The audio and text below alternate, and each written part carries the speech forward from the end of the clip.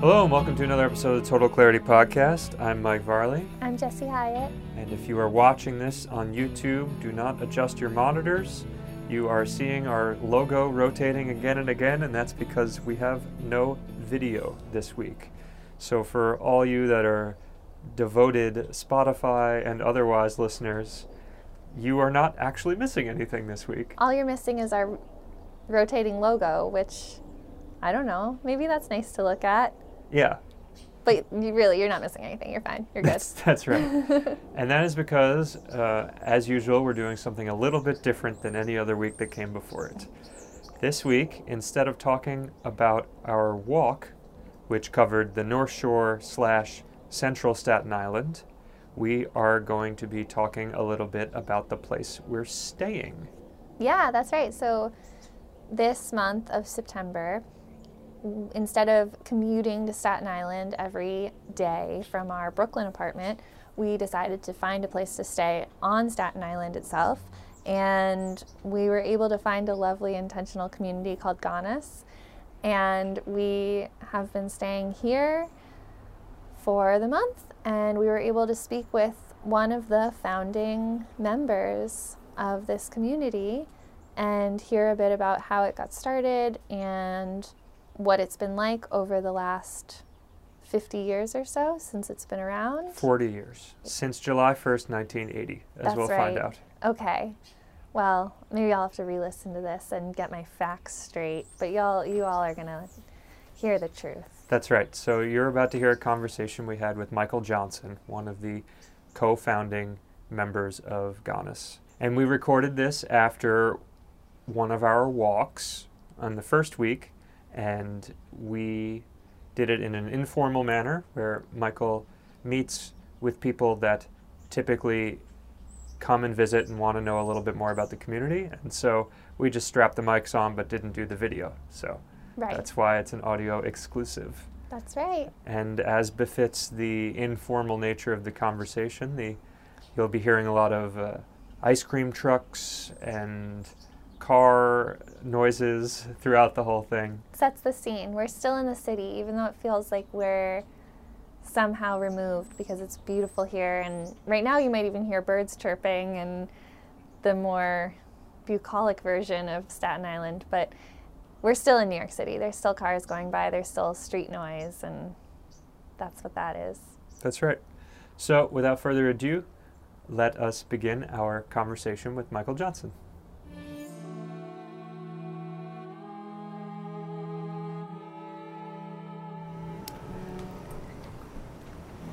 You want to start with questions? That's a much better way to. I much prefer doing it conversationally rather than here's the story of Ganas. Yeah, Sure. Absolutely. Well, since we watched the interview this morning, I had one question in particular that I think is kind of a good one because it's about the very beginning. I'm curious about the very, very beginning of Ganas. Okay. I'm curious.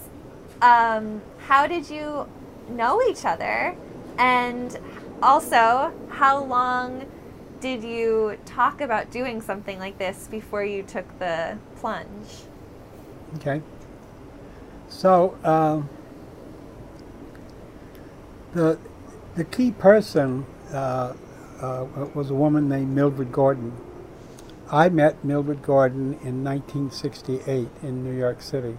And there's a whole story behind that. But she and her husband at the time had started a very unusual school. It's a Human Relations Training Institute, and it was called GROW, G-R-O-W, Group Relations Ongoing Workshops. And it was a training school that no lectures. It was all experiential. So you want to come in and learn different ways of working with groups. You use the modality that you're studying.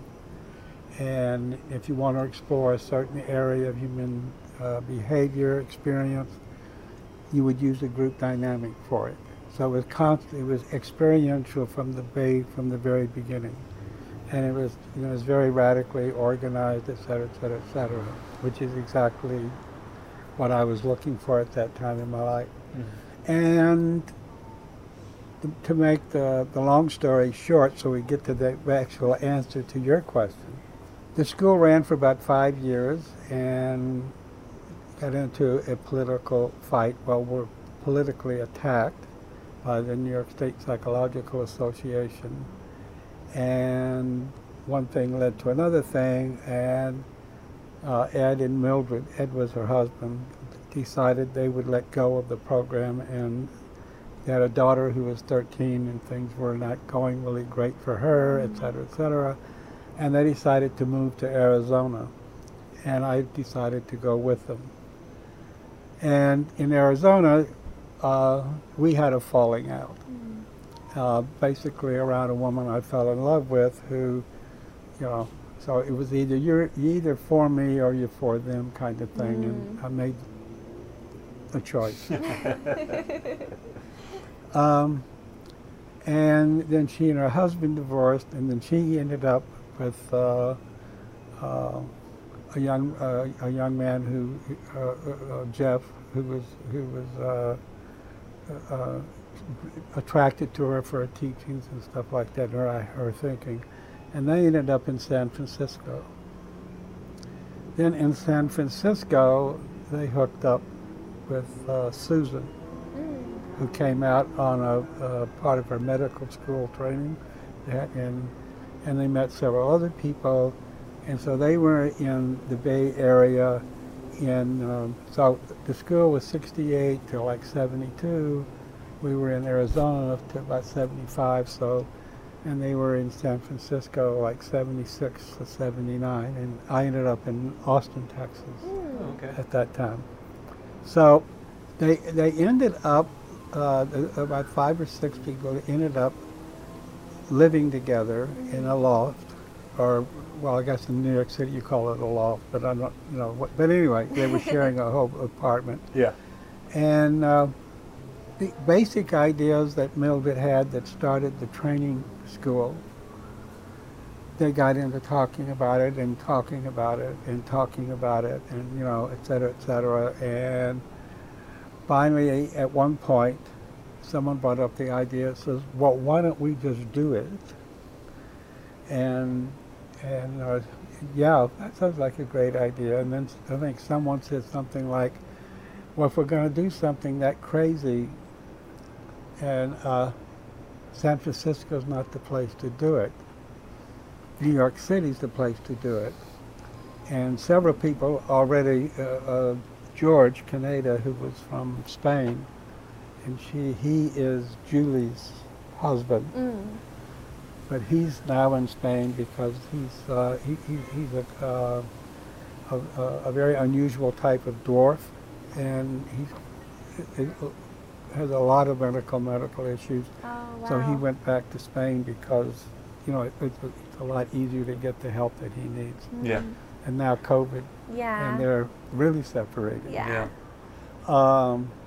But he and Bruno, who became Mildred's partner at the time, both were really fascinated at the idea of New York City. Yeah. So everybody converged on New York City, and they took an apartment on the Lower East Side. And then George went back to Spain, and Bruno went back to Germany, and Jeff, who was the one who had gone out to San Francisco with Mildred, he was in Denver with George's sister, and so everything spread. Everybody got there and then broke up. Yeah. And so Mildred went on this whole travel trip, talking to people about this crazy thing that she was thinking about doing, et cetera, et cetera, et cetera. And in the process, I had separated from my wife, and she had heard about it, so she came through Austin, and we reconnected. Mm-hmm. So eventually what happened was everybody did converge back, and they went looking for a place to start this project, and the only place in which the real estate was within means was Staten Island. But, one of the criteria was it had to be near the water. And so this was the first house that we bought. This one. Wow. And it was it 6 of you at the start? How many was actually in the first house? How many people then? Because there's a lot of different names flying in and out. Okay. Well, you say one of the things is that as soon as we got here and set up shop, there's so many things to bring in here. Okay. So I'll just start with your question. Yeah. So it was July 1st, 1980 is when we moved in to this building. Yeah. We had only the top 2 floors. Okay. The owner was still had 90 days on the bottom 2 floors. Oh, wow. Yeah. That extended out into 9 months. Ah. So there was Mildred and Bruno, George, me, Anna, who is George's sister, and then another guy who never actually became a part of the group, but he knew everybody. His name was Capal. And then there was Julie, lived in Manhattan, and she was Capal's girlfriend at the time. So that was like the starting thing. And then a guy named Alfonso came from Spain, who was a friend of George's. And then this person came, and then that person came. And within, let's say, 81, I would say that within a year and a half, we had 16 people living in this house. Wow. Wow. Okay, like where you're right now, there were about 3 people. Okay. And this is a 3-story house, correct? Or 2? Well, it's ground floor and then 2. It's a multi-family dwelling. You Yeah. know, so there's this floor, and then there's this floor, and then there's 2 more floors. Oh, Okay. 2 more. Okay. Okay. And the upper 2 floors, one floor was a 1 unit, and the one above it was a 3rd unit. Yeah. And that was a unit downstairs. Yeah. But we kept, adjusting things, et cetera, et cetera. And you haven't been able to go inside the house. Not yet. We're Not still yet. in quarantine. Yeah, we Next have Friday. a couple more days. So after 2 weeks, I can, Yeah. someone can give you a tour. Yeah, we'd of love that. a tour. But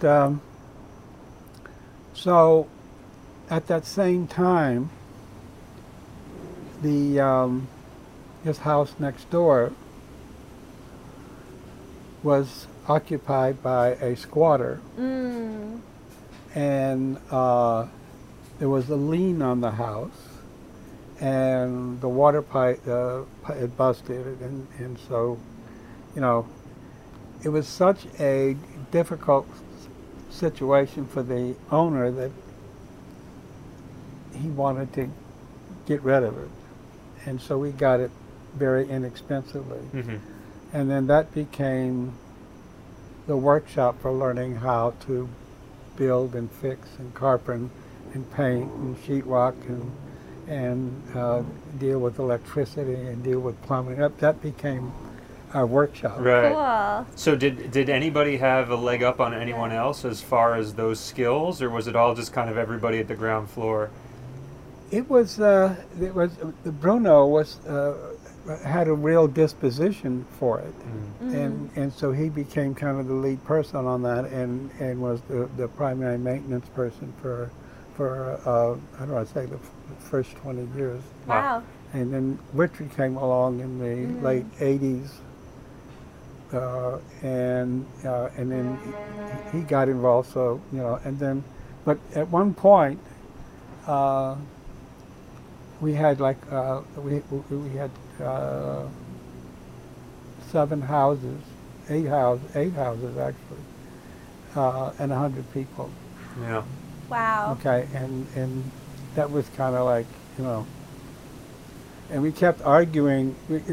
One of the principles that we used in this whole thing, because people kept coming, I mean, we had gotten into doing the project, and that was it was a fascinating project, and was I talked about that a lot in the interview, and that attracted a lot of people, and so it was a very, very dynamic energy, that was going on, and people were sharing all kinds of stories about themselves and looking at themselves and looking at each other, and then at the same time we got this house, and then we got that house, and then the house back there, we bought that house, and we got the store down at on 208, Right.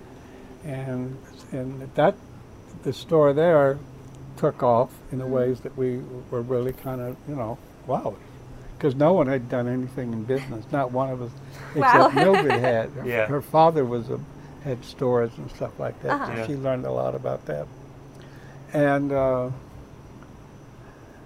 one of the things was that all, that we were selling used stuff. That was, we had a whole bunch of used stuff somehow. So we decided, well, let's open a store and put it in there and sell it. And then people started coming saying, we've got stuff, et cetera, and we go get it, et cetera. And then pretty soon, the main feature of the business was furniture. Right. And then the furniture store, which is, have you been We by walked it? by Yes, it, yeah. yes. So that building was a wreck. Uh-huh. It used to be a carriage, a firehouse Oh. with the horse-driven carriage. Oh, wow. Wagon. Yeah. Not carriage, but wagon. Cool. And it was built in such a way that the main structural support was an arch.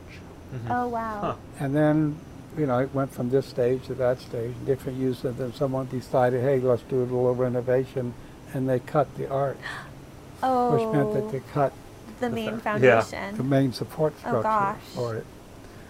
And so, and then it was 5 or 6 squatters were living in it. And so, and then we found, someone had it. They didn't want to deal with it. They had it was an attachment that got attached. It was collapsed, and it was condemned, and it had all these squatters, and someone just wanted to get rid of the whole thing. So we got that building and the lot next to it for $33,000. Wow. Wow. And so, anyway, Amazing. Was pretty much every acquisition, or were most of the acquisitions that type of opportunism, or did you reach a point where it was like we were growing to our means, we needed a property, or did you always kind of just wait until the opportunity was right to do expansion? good question. We got this house because we had 16 people and we didn't have enough room for 16 people. Right. Okay. And then it took a long time to get it fixed up. Yeah. And by the time we got it fixed up and people started moving into it, we still didn't have enough. And more people were coming. Wow. So we came to a policy decision, which was we don't want to say no to anyone who wants to come. Mm-hmm. Okay. So we're going to have to buy. Yeah. At that time, George was working on Wall Street. Mm-hmm. Okay, and so we had, and Susan was a doctor, so we had substantial income coming. So we bought this house with a mortgage. We bought this one with cash. I mean, it wasn't that much, that we needed. The third house, which is the big one back there, that was we didn't have the money to buy that one outright. But we found out what the owner wanted, and we worked out a deal to where he could get the price he wanted, but on the time period we wanted. Oh, smart. Okay, and the time period he would be getting monthly exactly what he wanted to be getting, Yeah. etc. And so, but every other house that we bought, we paid cash for it Mm. because we had the capital to do Yeah. that. And every building that we bought, we bought with cash. Yeah. Wow. So we only had 2 mortgages in the whole history of our purchasing. That's great. We had a lot Yeah. of discussion while we were listening to the interview about George and Susan's contributions with respect to finances. And we were going back and forth about the idea of like having an equitable solution to these things, and if there would be any angst as a consequence of one person contributing more than another. Now, of course, Jesse was able to talk about the idea is once you get to that place where everybody values each other's labor equally, and you know, somebody that's doing the gardening and somebody that's bringing in the finances are of the same plane, you know, it becomes actually a very logical choice. You know, it doesn't have to be a thing of angst or animosity. Still, I feel the anxiety about, you know, knowing that somebody would bring in more than me and then maybe feeling like there's a mismatch. I can imagine hearing how you're talking about it currently, that there was so much enthusiasm, that there were people that were coming for externally, that would, you know, from my mind, if I were the financier, so to speak, you know, that I would be excited to just contribute money because I want to see how big this thing grows. But was there, I mean, how rocky, if at all, was that stage of navigating the idea of unequal financing? Love your questions. They're just great questions. Just before you asked the question, I realized I was using the word we. Okay. Mm. And there's kind of a multiple we. And that's been the case from the very beginning. The large we is the people who are living here at a given time. Mm. But the people in San Francisco, one of the things that they started really looking at and thinking about and arguing about and debating and exploring was the idea that and this was an idea that Susan brought in. She said, we should all be available to everybody with regards to everything, sexually, et cetera, et cetera, et cetera. And so all the discussion started coming up.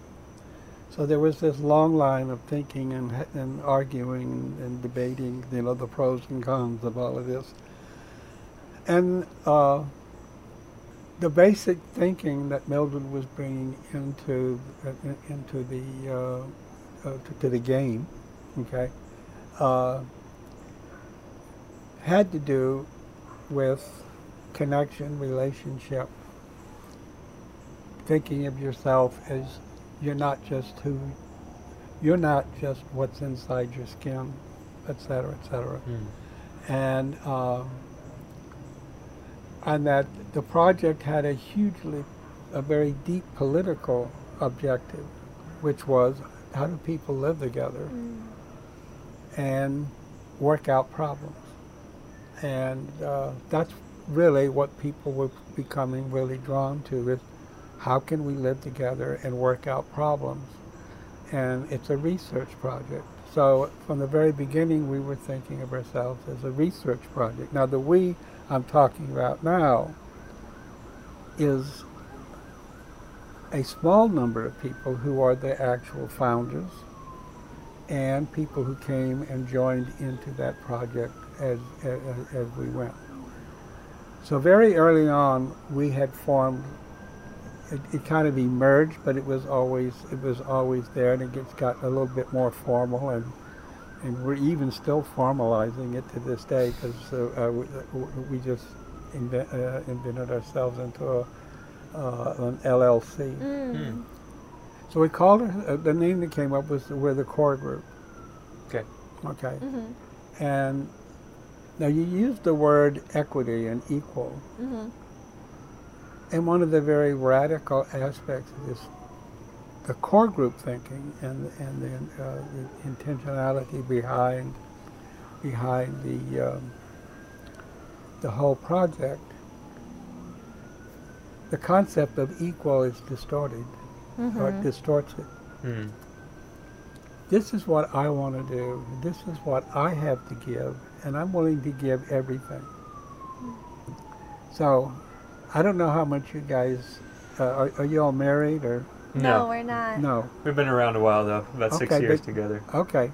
So do you think in terms of you're equal and what she's doing is equal and or is it much more in terms of, look, I want this and you're getting in the fucking way, that's, you know? I think it's a little both. I think it's both. Yes. I think we try to be equal, but there's an Right, element then you of start both. Depends on measuring. the situation. Once yeah. you start talking equality, you're talking measuring. Yeah. And we wanted to get away from measuring. And the rule of thumb that we developed, that we wanted to try to live by, if somebody wants something from you, they ask you for something, you say yes, unless there's a good reason to say no. Yeah. Now you're not measuring anymore. Right. It's the measuring. So there was another community that had been around for about 20 years, and one of the key persons died, and it was breaking up, and they had a lot of different kinds of property and stuff, and they were going to have to go into how to negotiate this. And of course, by the time they got to the point to where they were breaking up and there was the property, et cetera, there was lots of tensions and things that hadn't got resolved, over the last 3 or 4 years, blah, blah, blah. And the advice that George was helping them, the advice that George said, in your first conversation, you want to start talking about what do each of you want. Do not get any conversation going in terms of what someone has a right to. And they settled the whole thing in one conversation. Wow. And they were all just, the whole right business was all right there on the edge. And that just opened another door, and everybody went through it. That's interesting. That is a very big difference, huh? A huge difference. Yeah. And a profound, politically profound difference. Yeah. I wonder, and this, correct me if I'm wrong, but when you talk about... Let me just put one piece Oh, in yes, there for please. finish. Yeah. And from the very beginning, it wasn't a question of everybody's equal in terms of their work. It was a question of every job is essential. So no job should be compensated more, deserves more, et cetera, because every job is essential. And that was the idea behind that, not equality. No. Yeah. That makes sense. I wonder if in getting into that mindset, is there sort of like any sort of like spiritual practice of like letting go of your possessions and or like in service to each other, or is it purely just like a sharing economy, or like no? Does any of that relate, or I'm in this because this is the way I want to live my life. Okay. And I have these relationships. Yeah. And I built up, it's an in early part of the 2003 or 4, something like that, I turned about 63 or 4, and I said, look, I don't want to retire, but I want to step back and I want to start doing things that I want outside. There's a lot of stuff that I want to explore. And I started doing that, and as I was doing that, I realized at one point I just had a whole thing walking down the street in New York, in Manhattan. My God, this platform that I have is just so fucking incredible. I can do this because there is this platform. And I helped to build it, and I'm committed to it, and I'm committed to maintaining it. Mm. You know, and it just was, you know, wow.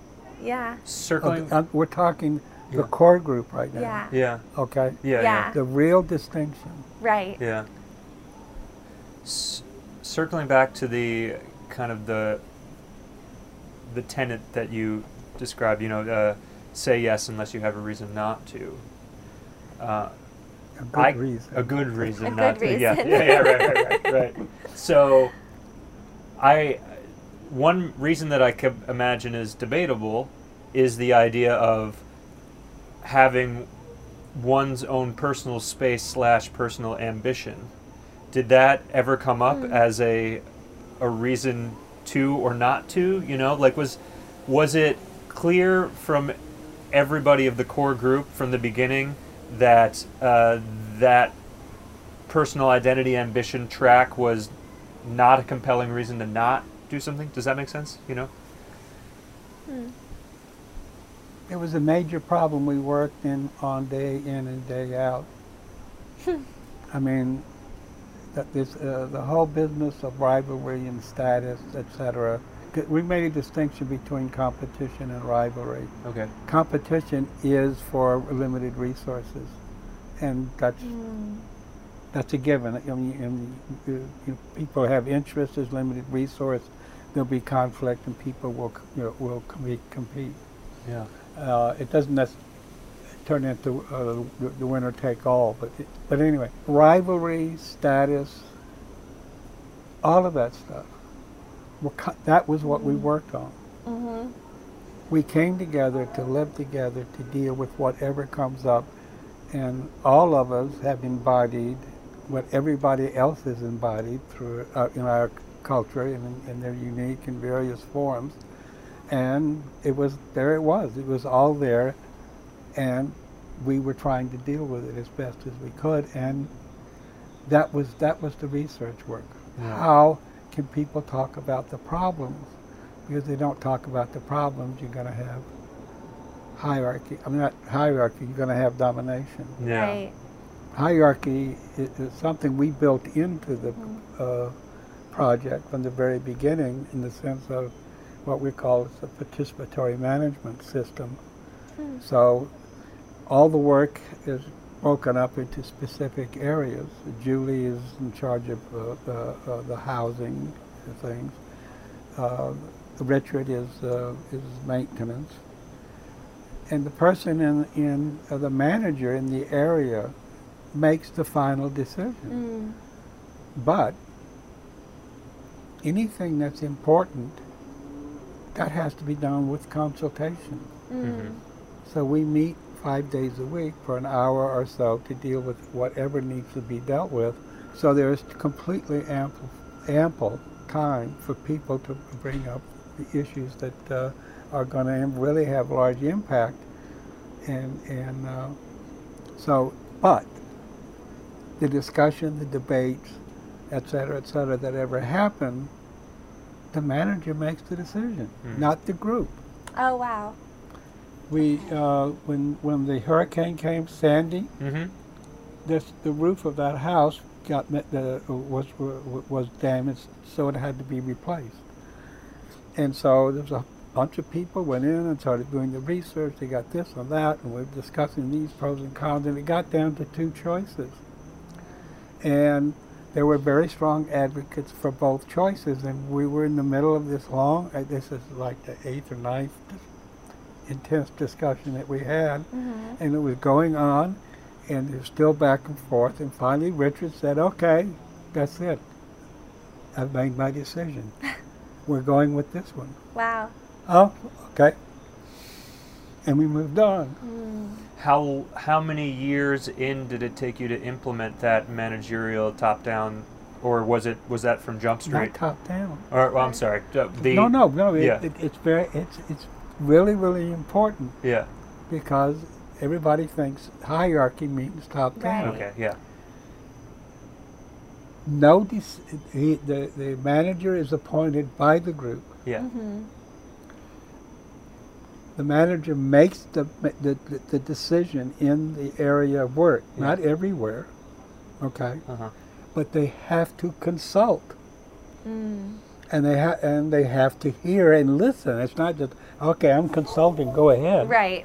You know, then they get fired. Right. I mean, the consult is consult. Right. You're really looking to get new information that you don't have. Okay? And then the other thing is that most of the decisions, that Richard has to make, affects Julie. So there's a balancing factor that goes on. So you did use a phrase at the beginning. Top down. Yeah, what was the phrase that you had referred to it as? It was participatory management. Participatory management. Okay, cool. And how far into, from July 1st, 1980, did that system get established? In a way, you can say it's still getting established. Yeah. I mean, all of this stuff that really generates the problems that we really can't solve, it's all been very deeply embedded. Yeah. And so it's been a whole, the project is what I call transformative learning. You are able to actually identify what you've embodied and what it means and what the implications are.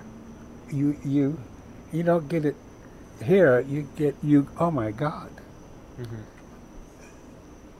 One of the most powerful experiences I had was because I was born and raised in Texas. So I came with a lot of rivalries. And this was some 15 years down the road, and I'm walking down the street, walking home from the ferry, and this had been really preoccupied with this for, a particular aspect of it for, several weeks or something like that, and then I just fucking got it. My drive to be superior means I am disvaluing the other person. That's what this is about. It's downright nasty and mean and destructive. And it took 15 years of work to really, really get it. Wow. Because I have it embodied and I bought into it, and it's because it serves me. Or I'm convinced it serves me. And there is an enormous amount of stuff that's got to go on within us in order to get to the point to where you can really say, no, I'm not going to, that's not going to be one of my values anymore. But it doesn't go away. You've just changed your relationship to it, and you've got something else, and slowly that becomes weaker and this becomes stronger. And particularly pursuing the life path that you have, the rivalry system is just a further and further disservice. It's really impeding your ability to value this system. And we've had just major. At this point, the change the world energy has calmed down quite a bit. Around 2000, there was a real shift, and people said, "Look, this has been phenomenal. I want to keep it, but also want because most of the people were in their 20s when we started the core group. Mildred was in her 50s, and I was 40. So but it was like there's other stuff out there I want to get into. I want to have a baby, or what have you, and all of that stuff was stuff that we had been putting off. And then, over the last 10 or 15 years, there's just been a lot of settling, getting older, et cetera, et cetera. But, what we developed and embodied in that first 20 years it's substantial. It doesn't go away. Well, now it's just patinaing, That's what? It's like a patina that's developing Yeah. now. You know, it becomes Right. a different thing. Right. Where, I mean, our experience as far as encountering Ganas was, we talked about it. We were like, how did we even find out this exists? And we're like, I don't even remember. I in 2006-07, I had lived in Austin in a co-op called Sasona off South Lamar, and Where? South Lamar by Maria's Taco Express, where that statue is over there. And I had learned a tremendous amount. I really enjoyed my time there. And then it was time to leave, and I haven't really experienced anything like that until very recently when we were going to start this project up. I thought, are there intentional communities in New York City that are even approximating that we could maybe use as part of our and also like stay there and you know, take the values of an area and bring our own experiences for the duration of time while we explore. And I guess I must have just searched that on Google, and that's when Ganas came up, and It's Ganas. Ganas. That's a Spanish word. And it was saying when you this was part of the reason I was really excited about the space, when you make the decision that you're about to do something, that instant, the actual moment when It's something when you've been in contemplating. conflict, Yeah. and you the Ganas is the motivation to break the conflict and go for it. Yeah, and that was something that really resonated with us insofar as we were planning this trip to walk 5 marathons a week for a year, like, and you know, to have, There was definitely conflict that we had to break to go forward. That's quite a commitment. yeah. So it really resonated with both of us, and just to it was such kind of a magical surprise to find that this existed, unbeknownst to us we've been in the city for 10 years and it had never encountered our radar. We try as best we can to encounter non-conventional, you know, systems and ideas while we're in the city. So it was just a beautiful surprise, you know. In relation to people finding this place and coming here, how does it go? Like when new people, I know we've been mostly talking about the core group.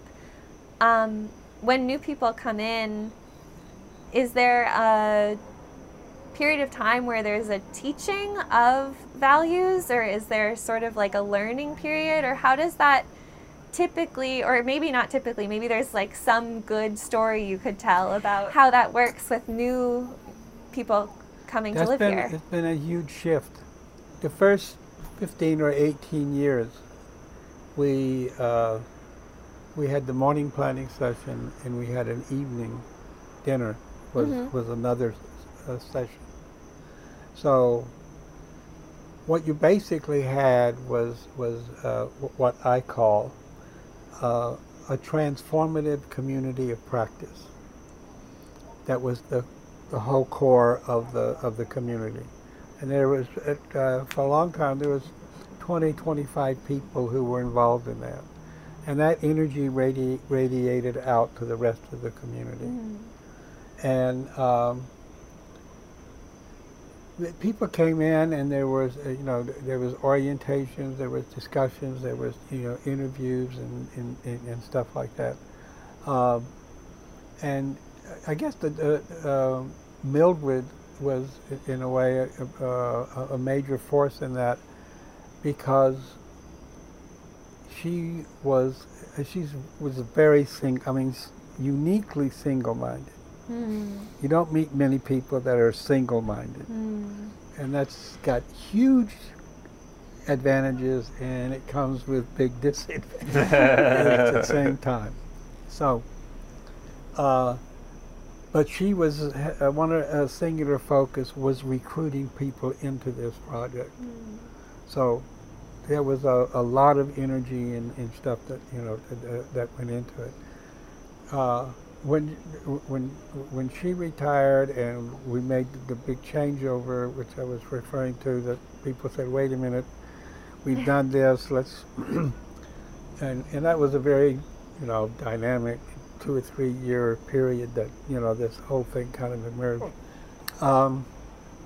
Since then, there has been nothing to equal that kind of attraction and orientation. And we have an orientation program now in which we take people through some of the very basic things, but there isn't an orientation process that really takes, okay, this is what the project is all about. Because it's not that kind of a transformative community of practice anymore. And I've been pushing for it, but and at the same time, I'm in conflict about it. I'm pushing for it because I think the project isn't going to go on past the core group unless it does. Right. And but on the other hand, I'm writing a book. I have a whole project of mine that I want to do, and I'm 78, and I've got like a good deal, and it's like I'm not 40 who just came through a very traumatic divorce and looking for some new way of life. I'm not there. It's 40 years later, and I've got my way of life. Right. So, there's that kind of energy would have to, somehow someone have to come in with that kind of energy and pick up on it, et cetera. And if there were, they would probably get a lot of support. Right. But I don't think the energy to actually really launch it is here right now. Yeah. Now you also can say this to other people in the core group and go, "Oh, bullshit!" Right. It's your opinion, yeah. But Right. I have tried 10 years to push this, Yeah. and the conversation never really goes very far. Yeah. So Right. I think I have the evidence for what I'm saying. Yeah. So, with that in mind, that it's not sort of the main thrust at the moment, when there is conflict between non-core group members here, are the same values applied to that? And is there assistance in figuring that out? Is that done as a group, or is that typically just, or Yeah, how does that go? We do our best to Yeah. to live out and practice the values because we really find them that make sense. Yeah. And it becomes very difficult when the thing that was really special, or one thing that was really special, is that you could be in conflict with somebody, and there was always, wait a minute, we're not going to go very far on this unless we start talking about how we're talking about it. Because, Michael, you're not available for the conversation. What's going on? Where are you on this? And you stop trying to solve the problem Right. to talk about how you're not available to solve the problem. Right. And that was the the core of our process, is that we would go to that level. And then, but we had people who had committed in various degrees to do that work. So someone who's here now, they may or may not be available for that. And if they're not available for that, well then you do the best you can. Right. Within that limited framework. Yeah, that makes sense. That totally answers my question, because I'm wondering about, it sounds like there's this group, the core group, that really has studied and practiced and researched and worked together, but then you think about new people coming in, and Right. it's, even for me, someone that listens to a lot of social scientist things and has been in therapy for a long time, like even that is a difficult thought process to get into. And I could think for someone that's brand new to it, it might be challenging. So that makes sense that you share, but not necessarily always get there. One of the things that got brought up in the interview that we listened to today, the idea of culture and structure was something that got brought up, and you referenced the idea that you think culture is paramount, but structure is very much informing of culture. Did I just say that wrong? That you would take culture over structure. That it's important to have the people that are together to be on the same page culturally, and that structure can come second. Was that something? Oh, A, is that a correct assessment? And B, is that something that you saw represented in the people that were here? Like, were there also some people that thought, I think structure is more important than culture, and then they played out their values in the group and you had conversations based on that? Or was everybody kind of on the same page where it's like, culture is the most important, we'll figure out the structure later? Very few people have talked about it in those terms.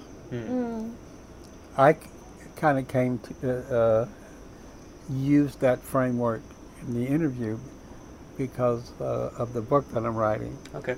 And the project that I'm trying to start. So let me frame it the way, but I was in the context of that conversation. Of that conversation. Yeah. So I'll just give you my basic framework for it. Yeah.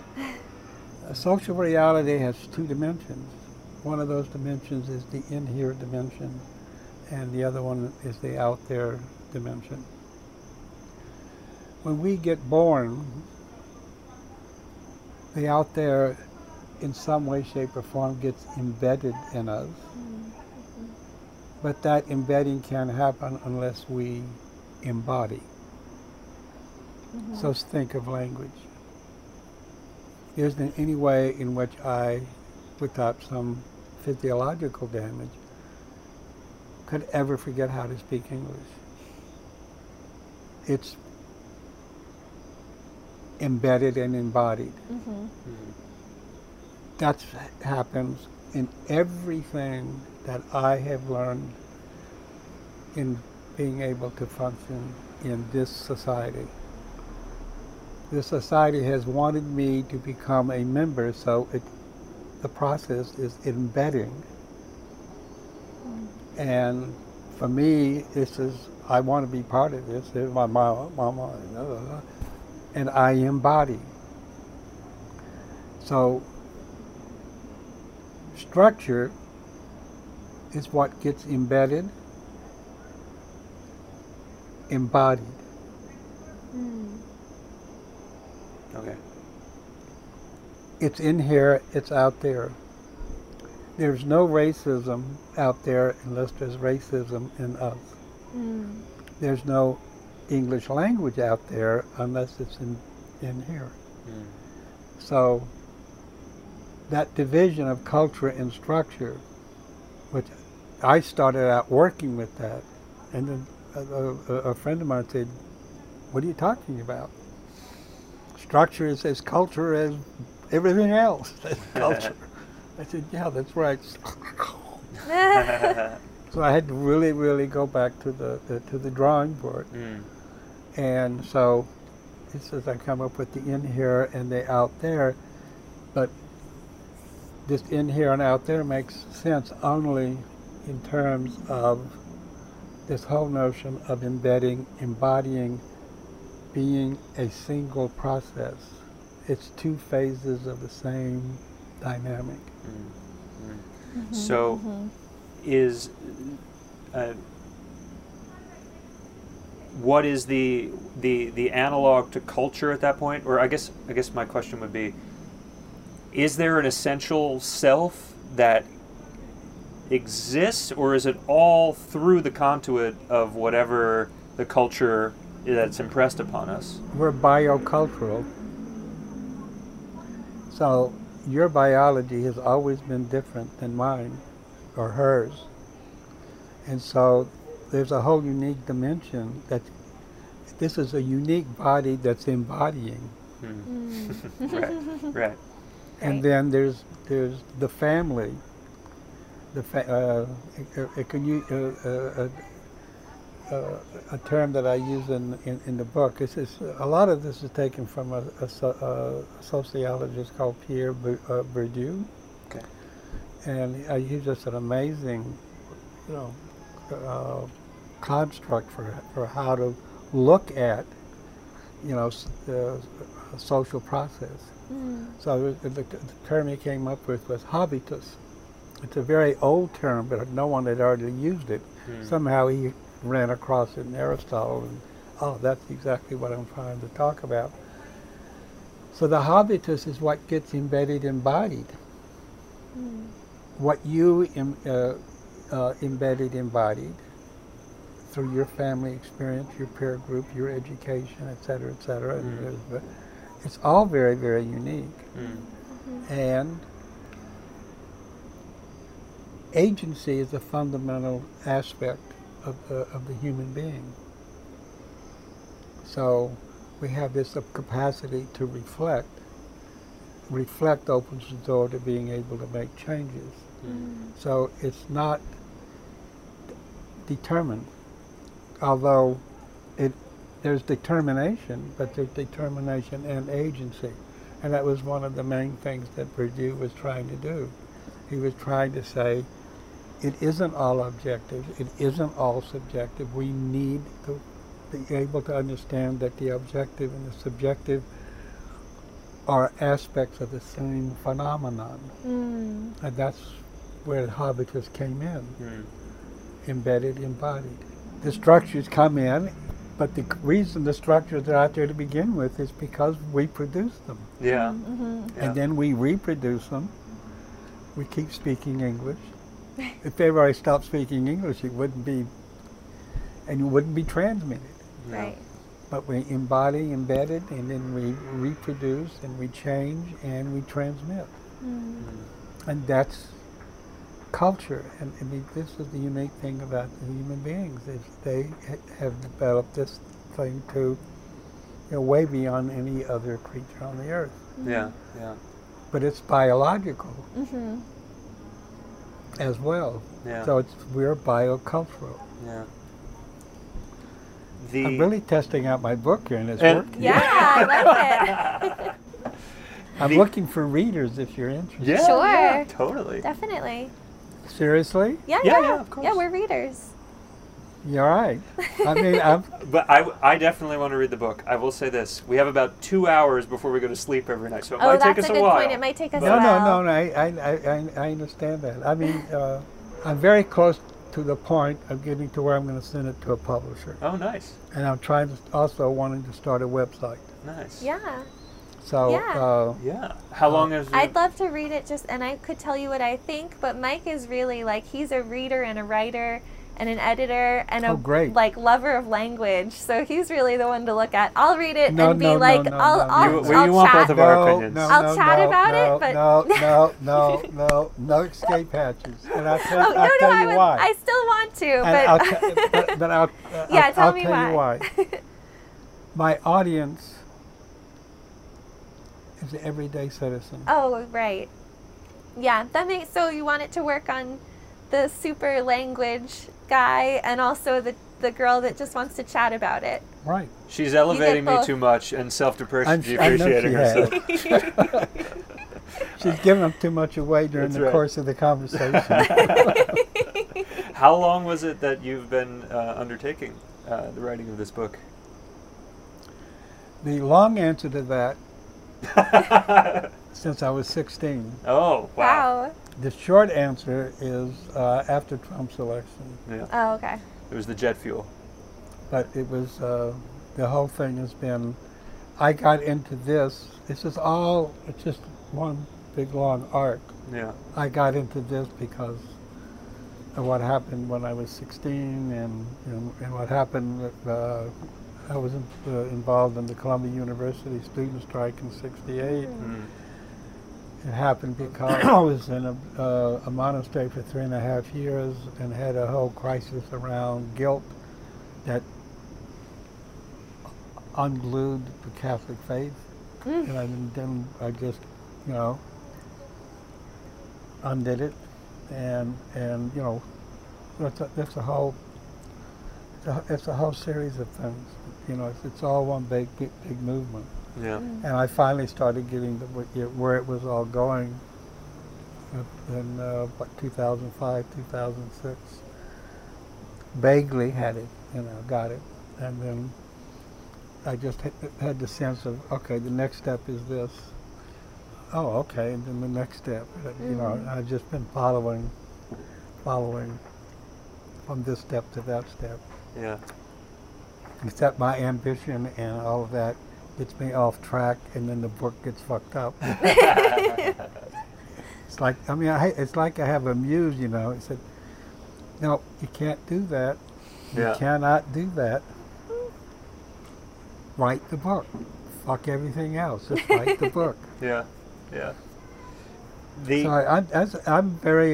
I'm having a delightful, wonderful time, and I would love to be available for whatever.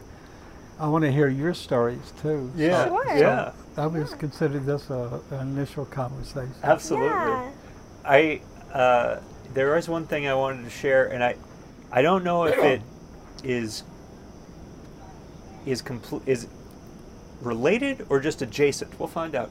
But with the idea of embedded, embodied / culture structure, something that we had talked about last month. We were in Manhattan all last month, and we are walking all the streets, and we were talking about how the city is outlined, or how it's laid out, right? And we kind of did it in a way that might not seem intuitive. The week one was Midtown. We called that walk the grid, and we went up and down 1st, 2nd, 3rd, 4th, 5th, 6th, 7th, 8th, 9th, 10th, 11th Avenue. Each 5 days, up, down, up, down, up, down, up, down. So like that's going to be the most regimented walk we'll do the whole year. Ever, yeah. And then we went to Central Park, which was still kind of like, that's partially grids on the west and east side, and then the center, which is a little more wild. And then week 3, we were downtown. And that's when we started kind of developing this idea, thinking about how the streets are laid out. And we kind of started stumbling on this idea that there's the downtown area, which grew organically, you know, from different farm plots, and it's, you know, twisting, and streets will start and end, and then we have the grid, which was applied with this very future-thinking idea that, you know, Manhattan was going to expand beyond its current means. And what ended up happening, it seems to us, or as we've been discussing it, was something that blew beyond anybody's imagination, in the respect that it has both the structure, the kind of the sluice way of capital flowing down to this cultural heart, this area of the city where you are allowed to still indulge and engage that navigation part of the human brain, the part where I can just wander around and I'm decision making, versus uptown. This is Lower Manhattan. Yes, the Lower Manhattan, where you're still very much engaged in, like, I'm looking for the path, almost like you're not in the woods. But when you're in the woods, and especially when you're not on trails, your mind starts seeing where the paths are. Right. And that's a very important part of the human brain, where you kind of make decisions. That is removed in Uptown, or not, Uptown was actually a separate beast. Up 110th up, it's kind of an amalgamation. It was, but we won't go there. But the grid itself, very much, it cuts out that navigation part in favor of, like, optimal pathways, you know? And it's this interplay between the two that makes New York City this kind of powerful cultural center that it is, you know? And when we were listening to the interview, of course you've now expounded upon it much more, but when we were listening to the interview, there was something about that combination of culture and structure, embedded, embodied, that felt like it was in the city itself, you know? Yeah. I think it works that way. Is that there's a guy, his name is Colin Woodard, and he has come up with a history of the United States that identifies 11 distinct cultures. He calls them nations. 11 I think I've heard of this before. nations. Okay? And his research was in American history, and he identified these, through that area of study. Then he ran across a language map in which they laid out, this is the way the languages had been distributed. And it lays over very remarkably with his map. And now you're looking at the voting patterns. And since we're so divided, red and blue and mixing, etc., lays over very accurately. Wow. And the COVID-19 responses with the mask and no wear the mask, fight the mask, etc., etc. It's all. So there's that structure. Yeah. But he's talking strictly in terms of it was the Scottish Irish that came in. It was the French. It was the Spanish. It was the New England was the Puritans, etc., and because Yankeedom, and it expanded in certain ways up through the north, north central. I mean, he's got two books on it, and it's he's got one book on that's the map. Yeah. And it's really remarkable, and it just keeps reproducing. Yeah.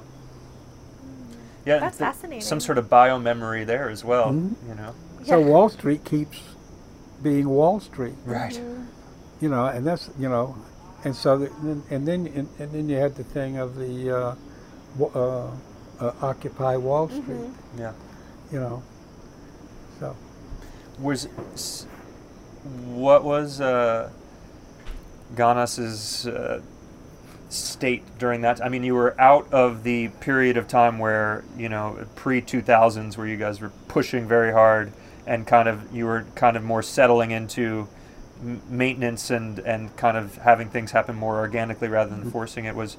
Was there any involvement in your recollection at that time, and kind of what has been maybe up till present day? Like, what does involvement look like to that point? With reference to, I guess, Occupy Wall Street all the way up to Black Lives Matter, I guess, because I kind of see them linked in some way. When Occupy Wall Street was going on, well, all kinds of people were fascinated. People from outside came and stayed here in order to go to Occupy Wall Street. Yeah. And we were having a discussion one morning in terms of in our planning session. And people were talking, oh my God, this Occupy Wall Street, they're really trying out democracy, et cetera, et cetera. And Julie said, people, we've been doing that for fucking 20 years right here in the room. Where the fuck is your mind? Right. Amazing. Yeah. And Occupy Wall Street lasted a month. It didn't. I mean, we had conversations about it recently with respect to the recent swelling of Black Lives Matter and George Floyd's death, and we did a podcast. We talked about it, and I remember when Occupy happened. I was very excited about it, and the I guess how I interpret the idea of like the leaderless leadership or something that was happening at that time seemed very novel to me, and then ultimately felt, from my perspective, like it was unable to latch on in the greater consciousness because people look for some leadership, some tier of leadership to be able to understand what a movement is about. If there's not somebody that is taking the mantle of representing it, even if it's they're doing a job that's bad or somehow egotistical, it becomes very hard, or either very hard or easy for an outsider to dismiss. And I wonder, from your perspective, of I know it's not top down, but I know you told me what it was, but I forget what it, but there is a type of participatory management. Yes. Right? Yes. I really like that phrase. Yeah. There is some type of person that people can look to in order to trust making a final decision or something, and that seemed to be lacking from my perspective on the Occupy side of things. And I don't know, I guess relative to everything I just said, what is your observation of the Occupy situation? Did it seem to fall short in terms of having that thrust of direction? Before I try to answer that question, would you like a little taste of our process? Sure. Okay. You're having a very, very hard time holding on to the notion of participatory management. The phrasing. Right. Yeah. But even in the way you've talked about Occupy and leaderless and that, it's like you're struggling to get clear on something. And we're having a hard time. Okay, so I'm giving you feedback. Yeah. I'm seeing something, so I'm stopping the conversation to step down to let's look at how this conversation is working. Yeah. Okay, so I'm giving you the feedback. So now, in terms of the feedback, the ideal thing for you to do is to hear it as fully and as thoroughly as you can, so you can evaluate whether it's useful or it's not. Okay. Any attempt to defend, I'm not saying you're doing that, but any attempt to defend cut you off from getting the information that's coming towards you. Yeah. Okay. So that was the main thing that we focused on.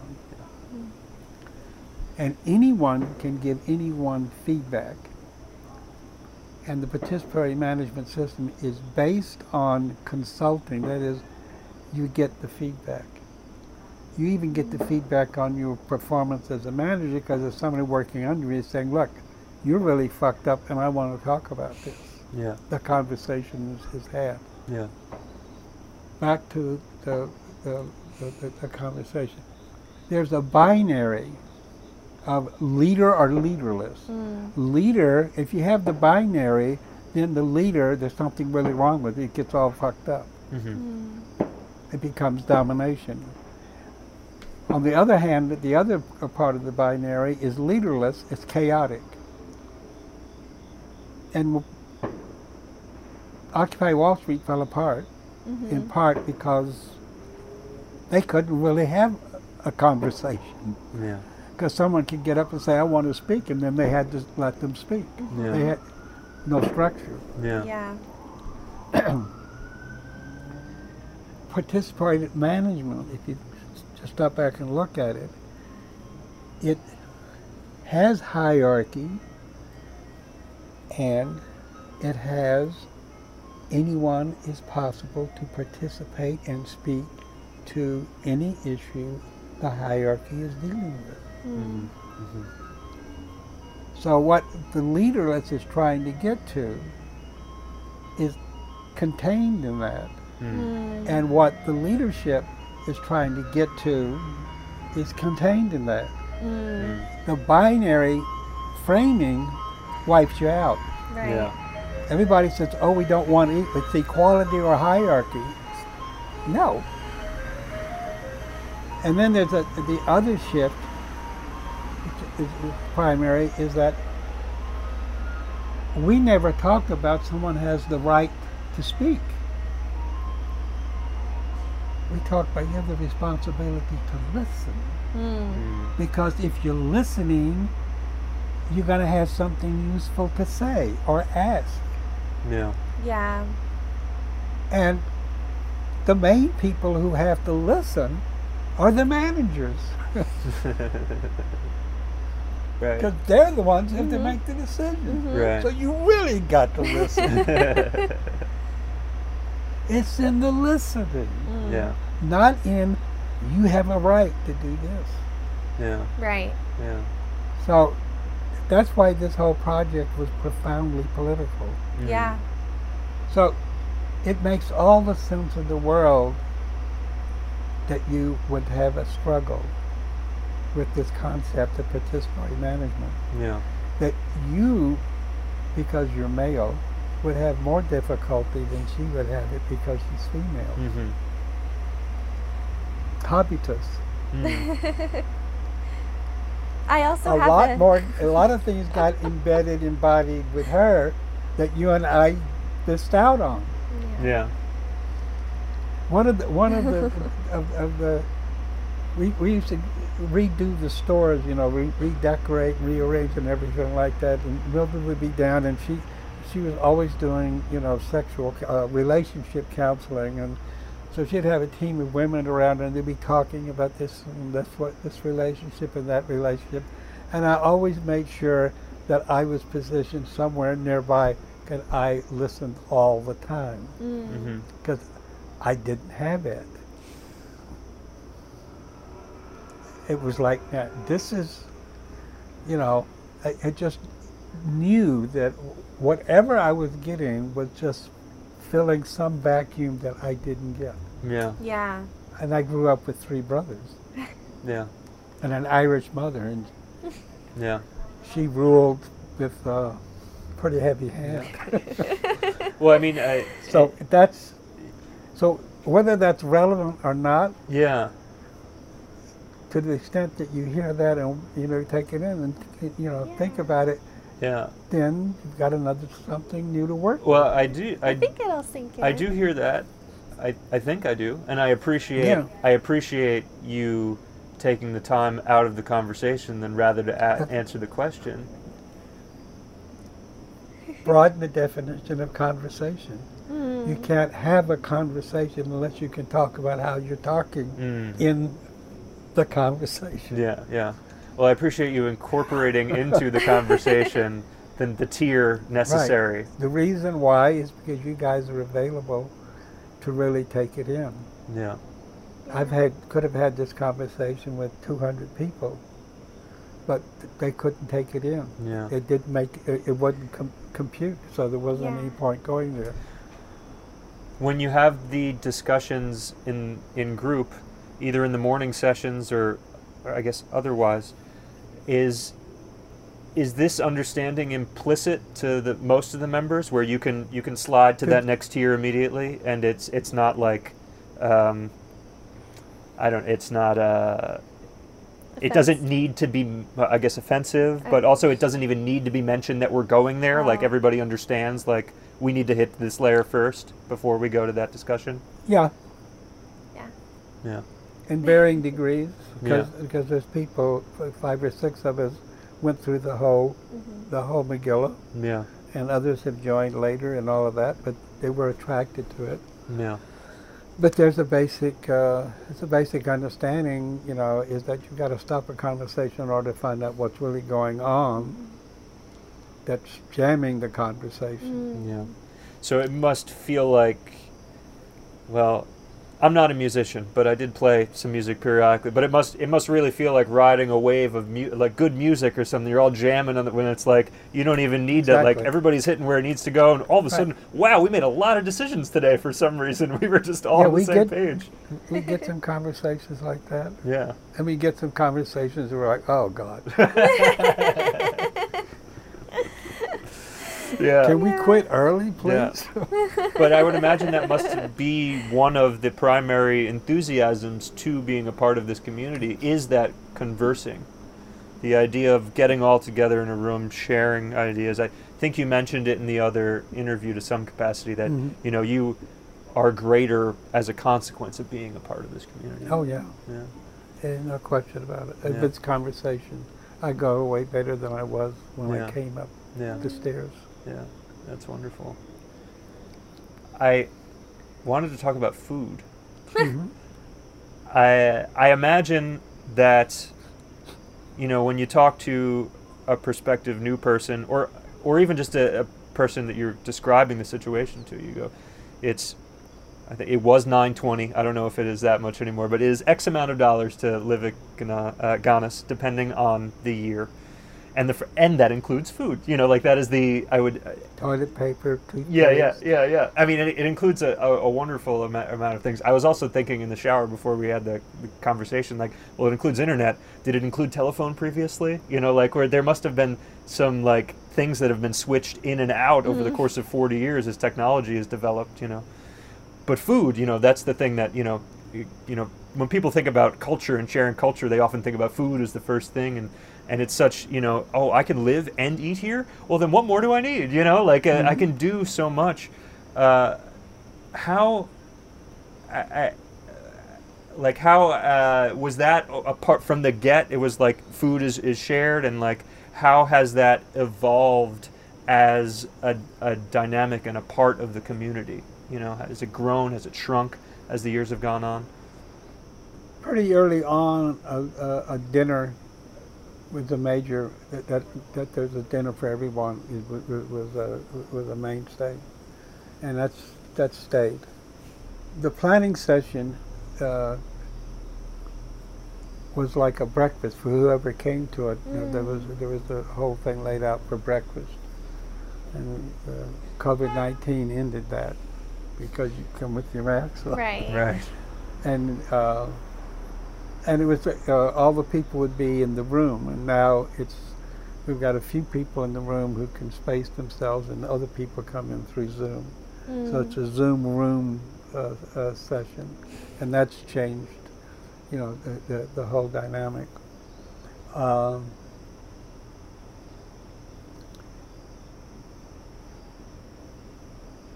For a very long time, and probably all the way up until we started going into the changeover, the food taste, et cetera, there was very little in the way of private food.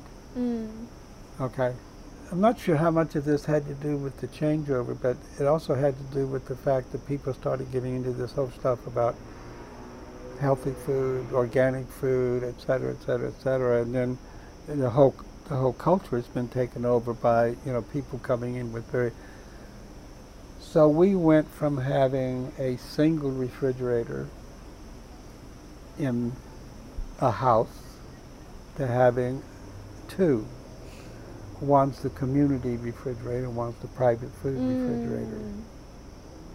And it was like when we started doing this, and saying, what the fuck is going on here? This is privatization. Right. This is what, huh? Yeah. But in a way, it really wasn't privatization. It was, adjusting to, there's been a real change in the whole culture and the way people relate to food. And so we adapted to it. Yeah. So am I? Yeah. I mean, this is definitely on the right track. Yeah. Yeah. For a long time, we were, I guess you would say we were like a meat and potato community. Yeah. And so there were some people from another community were visiting, and they were talking about, you guys, there's no, you have vegetables, yeah, and that's pretty good, but there's no, I can't make a salad. There's nothing here for a salad. Right. And and there's people, well, who wants to make a salad? No, it's and then someone finally said, all right, how would we do that? Yeah. We have the table. We've got it's big enough to take all this other food. That's for 100 people. How are we going to set up a salad bar? And the woman got up and said, look, you have this over here, and you just got drinks and stuff like that. You can put another thing over here, and then you use that. And we just went in and did it. And she was right. Yeah. She said, here, you can do it this way. Oh, yeah, we can. And we did it. Yeah. So that's where the salad bar became instituted, and that was a result of outside input. Yeah. That's great. Do you... 40 years worth of time, do you recall ever, is there like a spot during those time where you were like, oh, that was a good run of cooks, or something? Was there ever like a period where it was like, oh man, that person knew what they were doing? I really liked that time. Yeah. And then there were runs when it was like, Yeah. we actually have about 4 people who cook. Mm-hmm. But there was a Russian woman who did all the cooking. That was her whole job, and she was really amazing. She had a baby, taking care of the baby and doing the cooking and all of this. Wow. But mostly what we have, the way we do it now is that we have a cook and we have a prep person, and then someone comes in to help do the salad bar. And the salad bars may be, setting up the salad bar is like a couple hours of work. And the prepping is about 3 or 4 hours of work. And the cook is pretty much the whole day. Yeah. So. Yeah. How you mentioned that this restaurant. One thing about the food, though, I think Yeah. you should really, really know, because this is something to really go, you gotta be kidding me. Oh yeah, that is. How much money do you think we spend per person per month? Oh. Per person, per month. Right. Ooh, that's a good question. I'm going to embarrass myself guessing. I feel like I'm either going to blow it too high or too low. I know, me too. Because you're buying in bulk. $28? I don't know. I was gonna say 100. So we have a range. 90. 90. 90? She knows better than me. Yeah. I mean, that's still incredible. But I mean, it's also incredible. thought 100 is very low because what we pay for the 2 of us is like probably 100 every week and a half. Mm-hmm. You know, so we probably spend $250 per person on food typically. What is the workflow or the purchasing, like what does that look like in broad terms? On Wednesday morning, they drive up this big van, and 3 people get in it, and they go out and do a whole tour of stores and things, and come back with about $1,200, $1,500 worth of food. And then at 7 o'clock, the text goes out, a whole bunch of people show up and chain the food up to the pantry, which is, this is 139, 135. The pantry is the basement of the 131. Okay, yeah. Yeah, we got the text this week, but we're in quarantine, so we can't touch the food. We're excited to help next week. I think next week will be the Our first first time. we can do it. But yeah.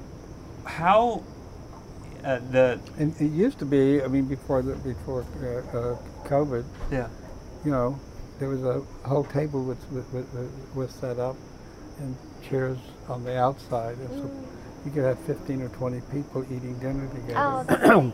Yeah. Go ahead. That's Yeah, really nice. you mentioned the Russian woman that was that had the baby with her. I presume that they lived here in the community. Mm-hmm. When Everyone who works here lives here. Yeah. There's been an exception or two, but for the most part. How far in was it that you had the first child living here, and what, in general, speak a little bit about what like the range of experiences with having children growing up in the community.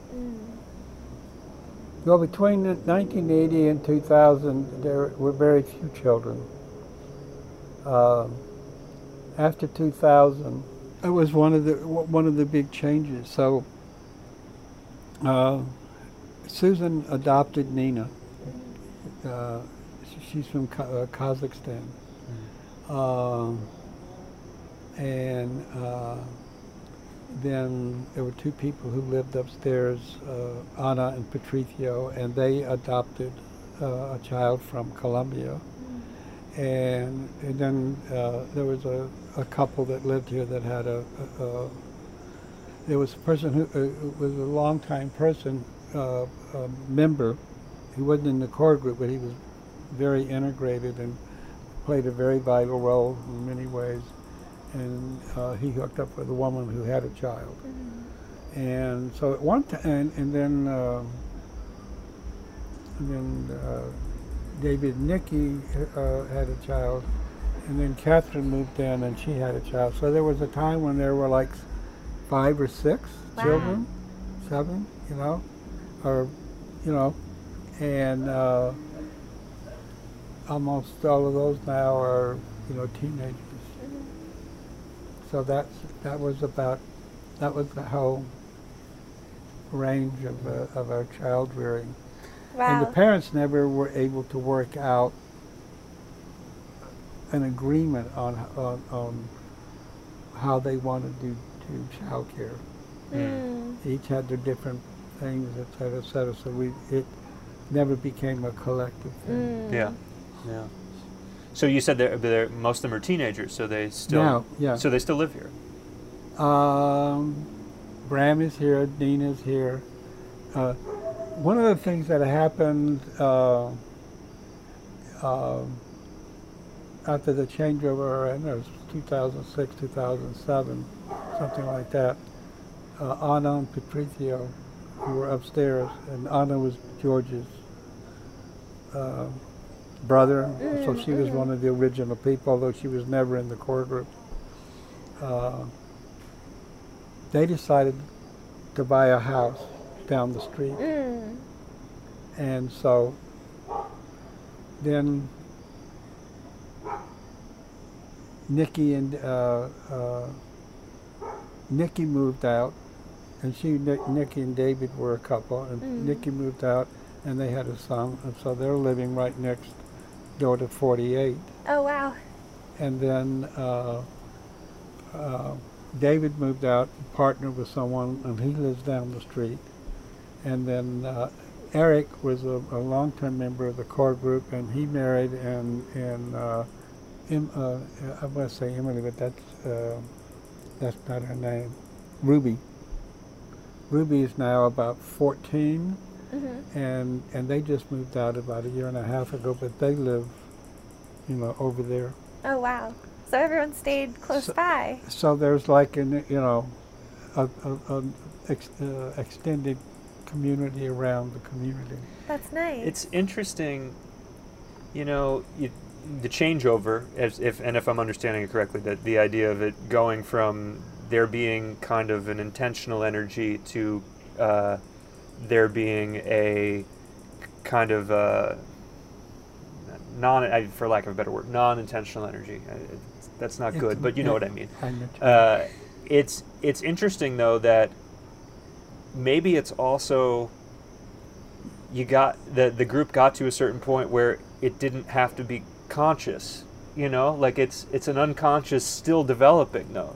Everybody's still maintaining close ties, and it's like when you master something, like I don't know if you've heard of that 10,000 hour rule or something, where if you do something for 10,000 hours, you become a master at it. And just the idea that it had been happening for so long that it no longer had to be at the forefront to still be happening, and to have it just still like this community is existing now beyond the structures of what this community is, but it's still espousing the values, and there's still an allegiance and a dedication to the spirit of it, and it's just shining out of it rather than speaking out of it.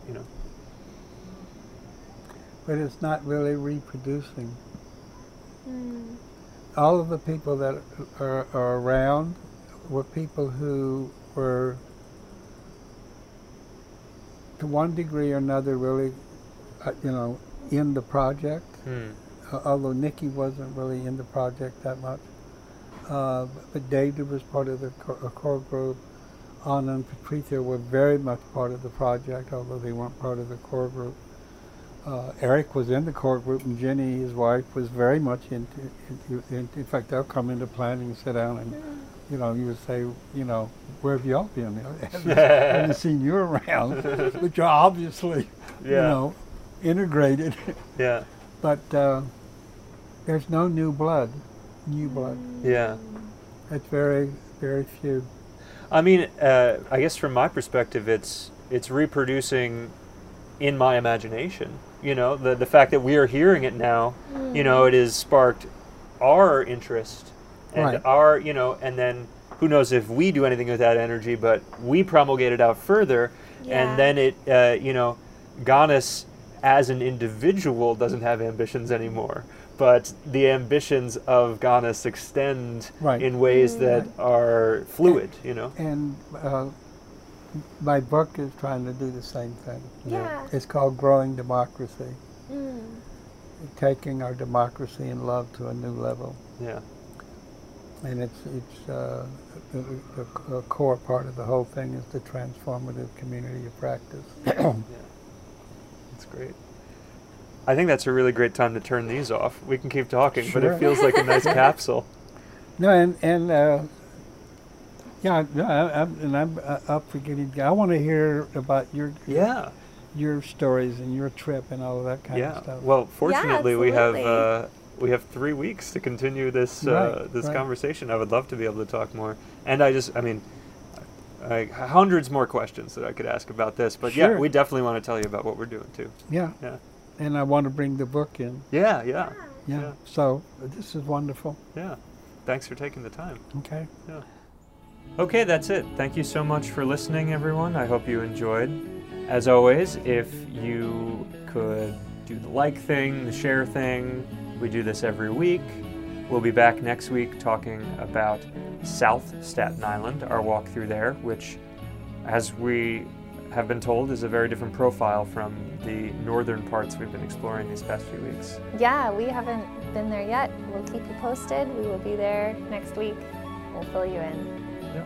But thanks so much for listening. Bye-bye. Bye.